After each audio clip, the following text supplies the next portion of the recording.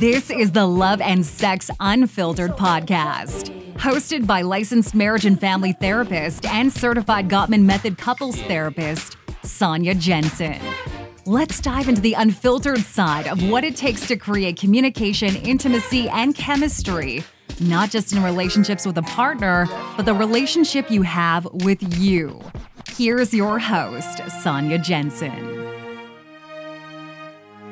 Well, welcome to another session of the Love and Sex Unfiltered podcast. I'm your host, Sonia Jensen. And I'm your co-host, Ophelia Kinnersley. How have you been? I have been so good because I just got back from a vacation. I'm so excited. Do you want to tell everybody where you went? I went to Tampa. What'd you do?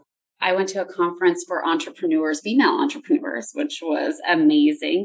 But today we have a very special guest with us. Her name is Isaiah McKimmey. And Isaiah McKimmey. Isaiah. I was wondering if I was going to say it wrong. Isaiah McKinley. And she is with us from Australia. But we found each other on Instagram, and she is a fantastic couples therapist and sexologist. And so I want to have you go ahead and introduce yourself to everybody. Tell us a little bit about yourself.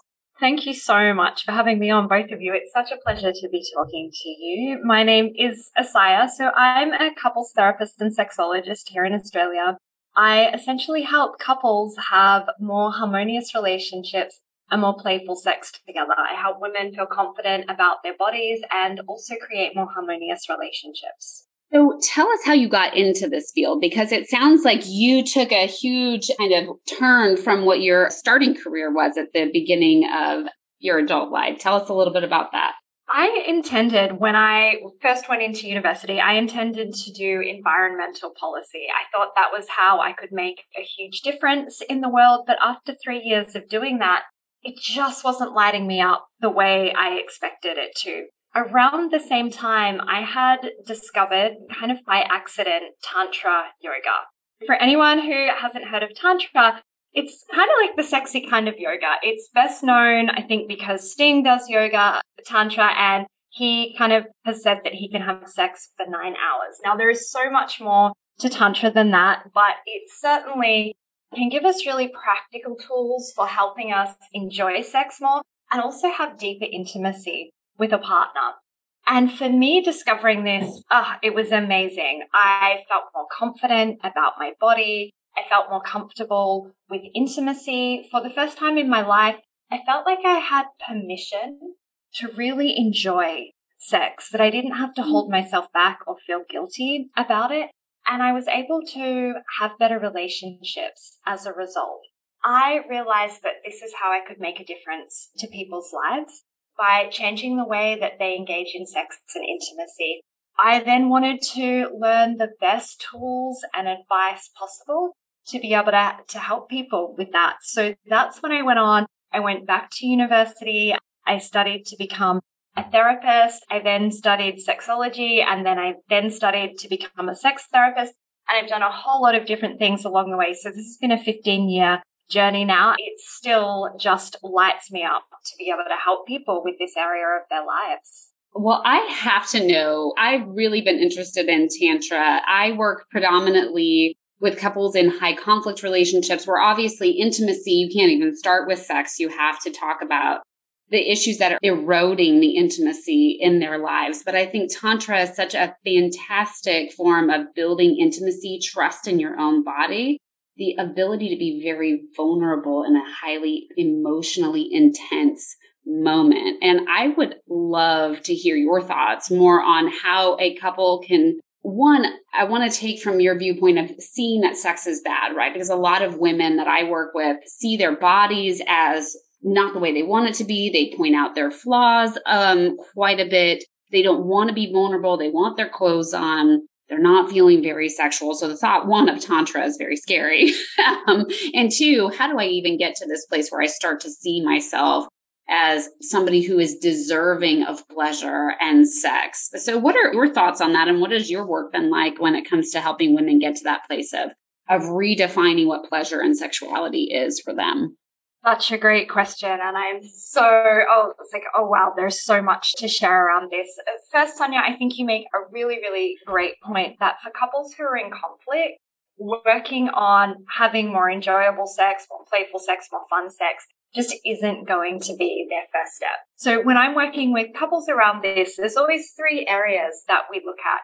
Firstly, we look at their connection, making sure their relationship is strong, that they've got a good friendship, that they're spending time with each other, that they still like each other, that they're still respectful to each other. And then we look at communication, making sure they're able to effectively share what's going on for them emotionally, what they want and what they need, to talk about difficult issues effectively without it taking them further apart. Because we need to have really great communication skills to have really great sexual skills. So if we can't talk about other issues, it's often going to be really difficult to talk about sex. So once we've built more connection and communication, then we can start to look at the sexual intimacy component of things. And this is for me where it gets really exciting and fun and kind of juicy, because that can then come back and enhance a couple's connection and communication and just add so much to a relationship. But as you said, there's often so much that can get in the way of that as well. As women, we haven't been socialized that it's okay to really enjoy ourselves sexually. There is so much judgment that women face around our bodies, which can get in the way. Our bodies change so much throughout our lives and our relationships, particularly for women who are having children. And often we just haven't learned the way our bodies function and what they need so that we can really enjoy ourselves. I agree. I mean, I think, you start with the communication, but then you almost have to break it down to the individual. How do you feel about your body? What are the narratives you have taken in as your story of what you're supposed to look like, how you're supposed to feel? And honestly, I think a lot of women struggle with the cultural expectations of what we are allowed to want when it comes to pleasure. But then also I hear a lot of women, and you tell me if this is true for you, say, well, sex is more about my husband getting off. Mm-hmm. It's more about like, he's annoying me. He wants it more than I do. I don't really, but I feel like I have to. And so I kind of just lay there and it's not for me. Do you hear that too? Oh, 100% all the time. For so many women all through their lives, sex has been about how they please someone else. Because we're judged if we enjoy sex too much or have sex too much. We have all of these kind of labels thrown at us. So, so many words, like even from children, that get kind of thrown around in the playground, at least here in Australia. And I'm sure it's the same for you guys over in the absolutely. US. Yeah. So it's also just hasn't been safe for us as women to really say, this is what I enjoy. This is what I want. Give me more of this. It is so often about pleasing a partner and keeping them happy. And that for me is so sad, because we miss out on something that can be so pleasurable and so nourishing for us as well. Absolutely. And I think if something is always for someone else, think about our lives in general, our work, our families, everything is about giving to somebody else. So how can you give to somebody else when you don't have anything for yourself? Right. So. And it's just, and then you make sex the last thing of the day that you do. Right. And it's like, God, I don't have any more to give. Right. Like that. That's the last thing you want to do after you worked all day. Then you came home and cooked. Then you have to take them to a baseball game. Then you're trying to relax. And then it's, oh, God, you're here too. So. Oh, shit. You want to touch me now? I'm untouched. That's why we got married. So we didn't have to do that anymore. I think it's interesting. One, as we're in our generation and our time, we're trying to teach women, one, just slow down and think about you as a person. And how you go through life and how you make decisions daily. Are you thinking about your personal well-being and your thoughts on what brings pleasure to you? Are you communicating with your partner what your needs are? And if not, why? Do you even know what you need? So there's a lot of personal work, but at the same time, there's a lot of women and they're like, well, how do I talk to my daughters now about sex? I don't even know if I'm a sexual person. I don't know how to change this. I know that what I learned was wrong. I know that like in my 30s and my 40s and my 50s, I met a client that had her first orgasm in her 60s and she'd been married since she was 20. Wow. I'm learning that it's okay for me to experience an orgasm and to have pleasure, but I don't even know where to begin to talk to my daughters. What do you think about that? What's your experience or your advice on that? Oh, this is so similar to so many women that I've worked with as well. And I love that story that you shared about a woman having her first orgasm in her 60s, because I work with so many women in their 40s, 50s, and 60s who end up having the best sex of their lives after doing some work on this. So I think it really just goes to show that it's possible. I think it starts with our mindset shift around realizing that there's something valuable for us in this as well. And one, having it be a priority for us and for the relationship, not just another thing that we have to do and tick off, but actually something that has benefit for us, that pleasure has benefit for us. And I absolutely agree with you, Sonia, that sometimes for women, that's actually looking at their entire lives and looking at how do they create more space for themselves? How do they start to tune in to their own needs and wants? And that then translates to the bedroom as well. But we've got to, I think, get used to being able to check in with ourselves and prioritizing ourselves.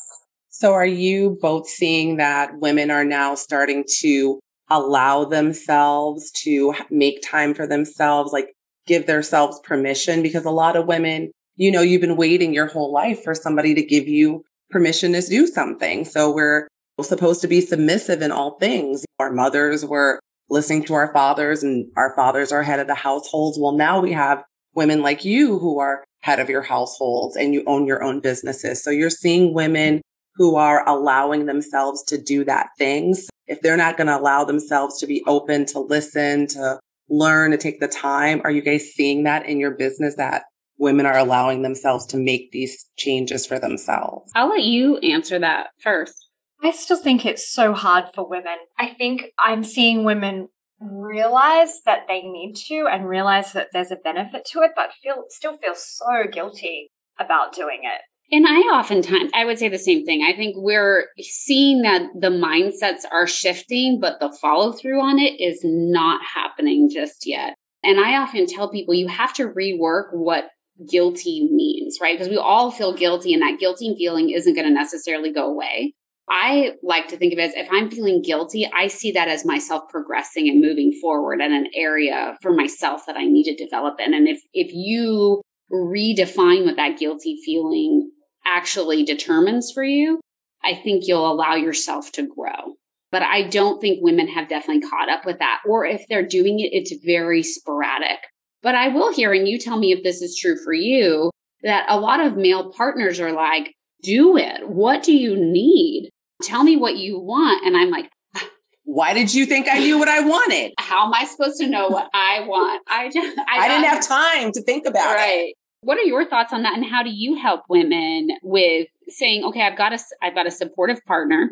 I know that it's okay. Even though I feel guilty, I can push through it, but I just can't figure out what I need and how to get there. And I've got to figure it all out right now and just go enact it. But I don't even know what step one is. 100%. And this is so true for life and in the bedroom, like both of those. So often I hear women's partners saying, go take care of yourself, go and get your nails done, do something nice. Let me know what I can do. And women kind of struggle to feel like they can do that. And also in the bedroom, women's partners will say, I really want to please her. I really want to see her enjoy herself. I want to know what she wants. And again, women are like, oh God, I don't know. No one's ever asked me that. Where do I even start to find out? So one is, we often don't know how to say it, how to put into words, touch me like this. This is what I want. Here's what I need right now. But also we haven't taken the time to check in with ourselves. And for me, learning what we want comes back to us being in our own bodies. This isn't something that we can figure out in the mind. It's not another to-do list that we can check off. This is about us really being able to come back and feel what's going on in our bodies and what's going on emotionally and connect with that. And that takes some practice. There's no other way around it. Say that women who are masturbating would probably be more connected to their partner because they've gotten to know at least some of the inner workings of their body in hopes that they can then voice it to their partner. What do you think?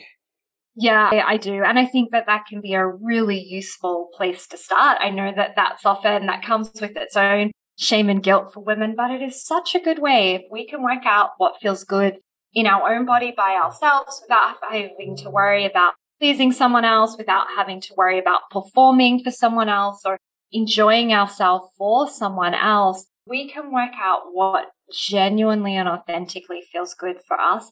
And then we can let a partner know what that is so that they can give that to us as well. Because I think genuinely our partners so often want to know, really, how can I please this person? How can I help her feel good about herself and her pleasure? I think ladies have to remember that this is your body. It's not somebody else's body, and it's not for another person. Now, if you want to share that and you want to give that, that's your consent, right? But there's nothing dirty about your body. There's nothing shameful about your body. It's beautiful in its design pleasure. I mean, you'll probably agree with me on this. The clitoris is only there for pleasure. That's its only use.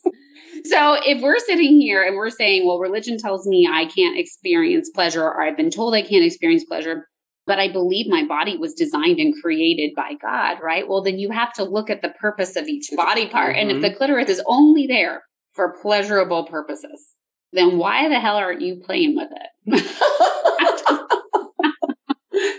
We need a Flick the Bean podcast later on this month, ladies and gentlemen. You didn't know what you were getting into, did Stay tuned. We just lost her. She left.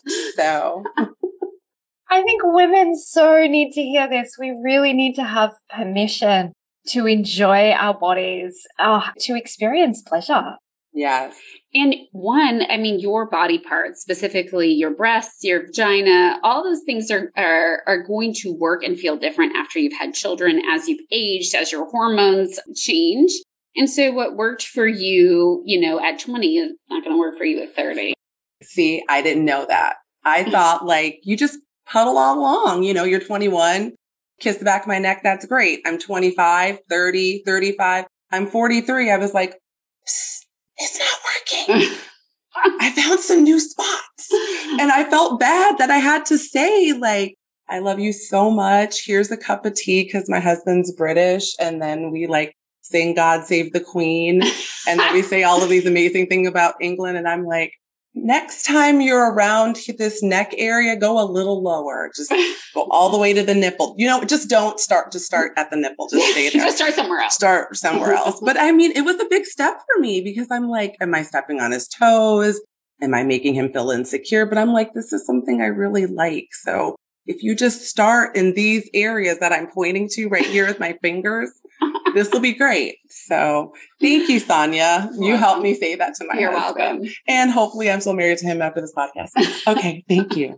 I mean, women change what we want day to day. I don't know how our partners are expected to keep up with that unless we tell them. And of course, things change over time as well. I think that's such a good point, Ophelia. And I want to kind of touch on that because I think one of the biggest mistakes that I see kind of couples get into is skipping over foreplay and not spending enough time in foreplay because they just want to get to the main event or the real thing or they're busy. So let's just get to it. But foreplay is so important for women. That's what increases our chance of reaching orgasm. It increases our pleasure. It decreases the chance that we'll feel pain during sex. So we need to spend at least 15 to 20 minutes in foreplay. And I know so few couples that when they first come into my office are actually spending that amount of time on it. So ladies, you have my permission to go away and tell your husbands that I said you need 45 minutes of foreplay. Yes. You choose any number that feels good for you, and I'll back you up on that if your husband ever gets 25, 30, 35, 40, 45, 50. So. Well, I mean, one of the oldest tricks in the sex therapy book is pull penetration off the table. Just focus on finding with your mouth, with your fingers, explore each other's bodies. And you cannot penetrate each other.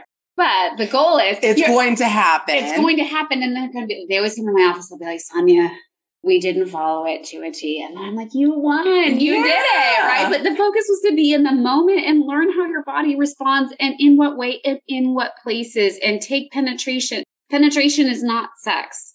Right. Feeling pleasure in a moment in your body, either with yourself or with your partner, is sex. Exactly. And there's a lot of ways to have very pleasurable sex that does not include penetration, and it shouldn't be painful. If you are having painful sex, there's an issue. Yes. And there are all types of things that you can do to help that as well. And although I love to help women have orgasms and amazing orgasms, when I say help them, I mean like give them tools to take away in their own life to do that. But also sex doesn't have to end in an orgasm for either of you for it to be really amazing and enjoyable. For me, I think when we put that focus on pleasure, just what do I want in this moment? What's going to feel good for me? Then we can't go wrong, because it doesn't actually matter where it ends up as long as we're giving ourselves what we want in the moment. Mm-hmm. And I think that's a big thing that people need to recognize, that sex is not about getting to an orgasm. It's about being in a moment with yourself or with your partner where it's not about getting to any to-dos, but it's about really being in touch with your body fully inside it. But there's a lot of women that have never learned to be fully inside their bodies. And that takes some mindfulness tools, right? That you're not going to automatically one day be like, I'm going to be mindful and in my body during sex. It's going to be amazing. You got to start with maybe carving out 5 minutes 2 times a week, where you just ask yourself, how am I feeling in this moment? Mm-hmm. What is in my body? Like, take a body scan, start from your head, go all the way to your toes. Like, do I notice any pressure? Do I notice any tension? Do I notice any stored emotion anywhere? Where is that coming from? And really start to be present with yourself, not just in a sexual way, but in an emotional way. And that is going to build on itself. Mm-hmm. But oftentimes we don't take a minute. I'll say most women will be like, when I'm like, how are you feeling? They're like, overwhelmed. Well, overwhelmed is the result of feeling too many emotions at the same time. Or our all-time favorite, I'm fine. I'm fine. I'm fine. Ophelia knows that if I say I'm fine, like, it's really bad. It's code red, people. Code don't look her in the eye. People run. So this is not a drill. But, and you can probably back this up as well, is that just labeling an emotion reduces its intensity by, I believe, 40%, which I read in a study out of Susan Johnson's work, who is the developer of emotionally focused therapy. Her research showcases that just labeling those emotions will help you feel them in a less intense way and help you manage them a little bit better. So if we're never checking in, we're chronically feeling tired and overwhelmed, I'm never going to want to have to find pleasure for myself, because the only pleasure I think about is Netflix in my bed with my tea and my candy. And my Bridgerton. Don't go there, Sonia. That's pretty pleasurable, I have to say. Yeah, 100%. Yeah, she's seen Bridgerton too. We can talk about it. I mean, as much as you would like. Season 2, y'all, is coming out. I want to add to that, actually, because one of the exercises that I love having women do is to actually explore their own body just for pleasure, not to turn themselves on, not to get any kind of result, but just to give themselves 5 or 10 minutes, put on some nice music, maybe use some oil, and just explore their entire body. Notice how they like to be touched, where's more sensitive than somewhere else. And also to notice if there are emotions or thoughts that come up as they're doing that, because that's often where we start to see those kind of seeds of, I shouldn't be doing this, I shouldn't be allowing myself to do this. But it's such a great way to learn about our bodies. And then there's an exercise that I have couples do, where they essentially do that together as well. Mm-hmm. So again, no goal, no point of being turned on, just exploring all of each other's bodies and really taking their time to do that. I love that exercise. And I think it's a fantastic one to go to. I think at the same time, it brings up a different point that when you are anxious about getting to orgasm, or your partner saying, oh, you didn't orgasm, or, oh, am I not good enough? And like, that's like orgasm shaming. You're orgasm shaming yourself, and your partner, whether they know it or not, is orgasm shaming you. And when you put more pressure on something, your body goes into what we call the fight, flight, or freeze. Right. And so it's only operating off this narrative of, I've got to survive this situation. The first thing your system's going to do is shut down your pleasure control systems. Right. So when you add anxiety or pressure to something, you're literally just making sure it doesn't happen. Right.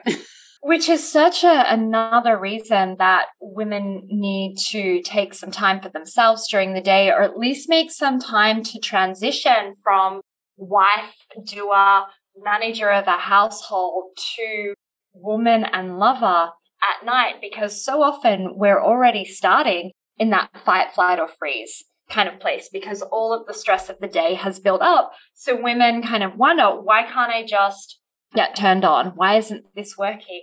It's often not working because you're already in a state of stress. Your body is not wanting to go into rest, digest, and reproduce. It's saying, I've got to be on here. I think for women, taking that time to make a transition, having a shower, making a cup of tea, and sitting down and having a conversation with their partner, unloading, sharing some of the things that have happened during the day so that the body can go into a calmer state and then actually has a chance to be turned on, can be so useful. Absolutely. Well, what are some tips, and maybe we could kind of close the podcast up on this. What tips would you give a partner who's watching their chronically stressed out partner who doesn't feel sexual, who doesn't want to have an orgasm, who can't have an orgasm, won't slow down? What can these partners do to support their partner who's really struggling in the area of wanting to be sexual or feeling sexual? Such a good question. I think do more to begin with. Don't just ask, how can I help? What can I do? What do you need?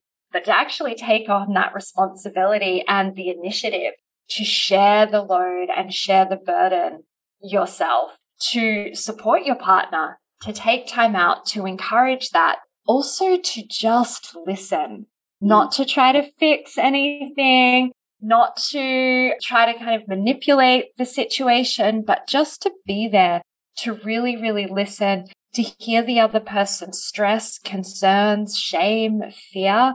And as you said, Sonia, that's going to help reduce the impact of that emotion. They're my 2 tips for a partner. I also think there's something really valuable about couples kind of setting a date night every week, like a bedroom date night, where they just know that's their time to go to bed early. They can get everything organized so that they set that up and treat it as something really special, like a kind of ritual where they get to be together, because it can be another way of taking out that stress of, but I still have so much to do. I love that idea, bedroom date every week. But I also want to encourage women that if you're not having sex or you're never feeling sexual, and then you see this one date night a week of like you having to be sexual, I want you to think about, it doesn't have to start with sex. It can be about just getting in the habit of being with your partner, connecting, talking, touching. I mean, just holding hands, right? You don't need to jump from we never have sex or we have sex once a month to now every week we have to have sex. You have to work into it, having good quality conversation, touching each other, taking a shower or a bath with one another, snuggling up while you're watching a movie, and really just being intentional about putting the relationship first. That over time is going to have a huge impact, and it's progress. You don't have to hit the finish line every week or in a week. You need to think of it as, like we say, you don't want to just do constant diets, right? Because you're going to get short-term results, but not long-term results. So you have to think of this as a lifestyle change overall. Like, I am creating room for intimacy and connection with myself and my partner, and I'm doing it in these ways every day or every week. And I have faith and believe that over time, my body will start to respond in the way that I want it to. But we often don't trust our bodies, and we feel the pressure. And again, if you put pressure on something, you're only going to burn yourself out and cause more problems. So don't put that pressure on yourself, but do see these steps as progress, but you're not trying to reach the end right away. 100%. I couldn't agree more. See your relationship as a whole. We often look at, I just want to fix sex or make it better, because again, that's often what a partner often wants, but to look at, what else do I need in this relationship? How do I give to this relationship? How do I make it a priority? And how do I make myself a priority so I also have more to genuinely give to those around me? Oh, I love it. It's been so fun connecting with you from across the world. And so can you please tell all of our listeners how they can get in touch with you. I know you have a fantastic Instagram with lots of great information coming through on there. I believe you have a podcast and a blog. So give us all your deets. Okay, I do. So you can find me on Instagram as isayamckimmey.sexologist. It's ISIAH for anyone who wants to spell my first name. You can also find my website, isaya-mckimmey.com. Even though I'm here in Australia, I do have a podcast. I do offer Zoom sessions internationally, and I have some free kind of goodies that I give away on my website as well. She has fabulous things on her website and Instagram. And I promise you, we will tag all of the information that she just gave you. So if you're not sure how to spell her name or pronounce her name, just like I butchered it in the beginning, I assure you, we will have all the correct information for you when we post this on Instagram. Well, it was. Thank you so much for having me, ladies. Absolutely. Okay. Well, it was a pleasure meeting you. Please stay tuned for our episode. Our episodes air every Monday. If you liked this, enjoyed this, share it, give it a starred review, follow us on any of your platforms that you're watching this on, and we'll see you next week. Thank you for listening. There you have it. If this episode hit home for you, take a second to share it with a friend, screenshot it, and share it on Instagram, or leave a 5-star review on Apple Podcasts. If you want to learn more tips and stay connected with Sonya, follow her on Instagram at @TheSonyaJensen. And if you want to find more information, you can check out her website at www.sonyajensen.com. Until next time, remember, stay real, stay unfiltered, and dig deep.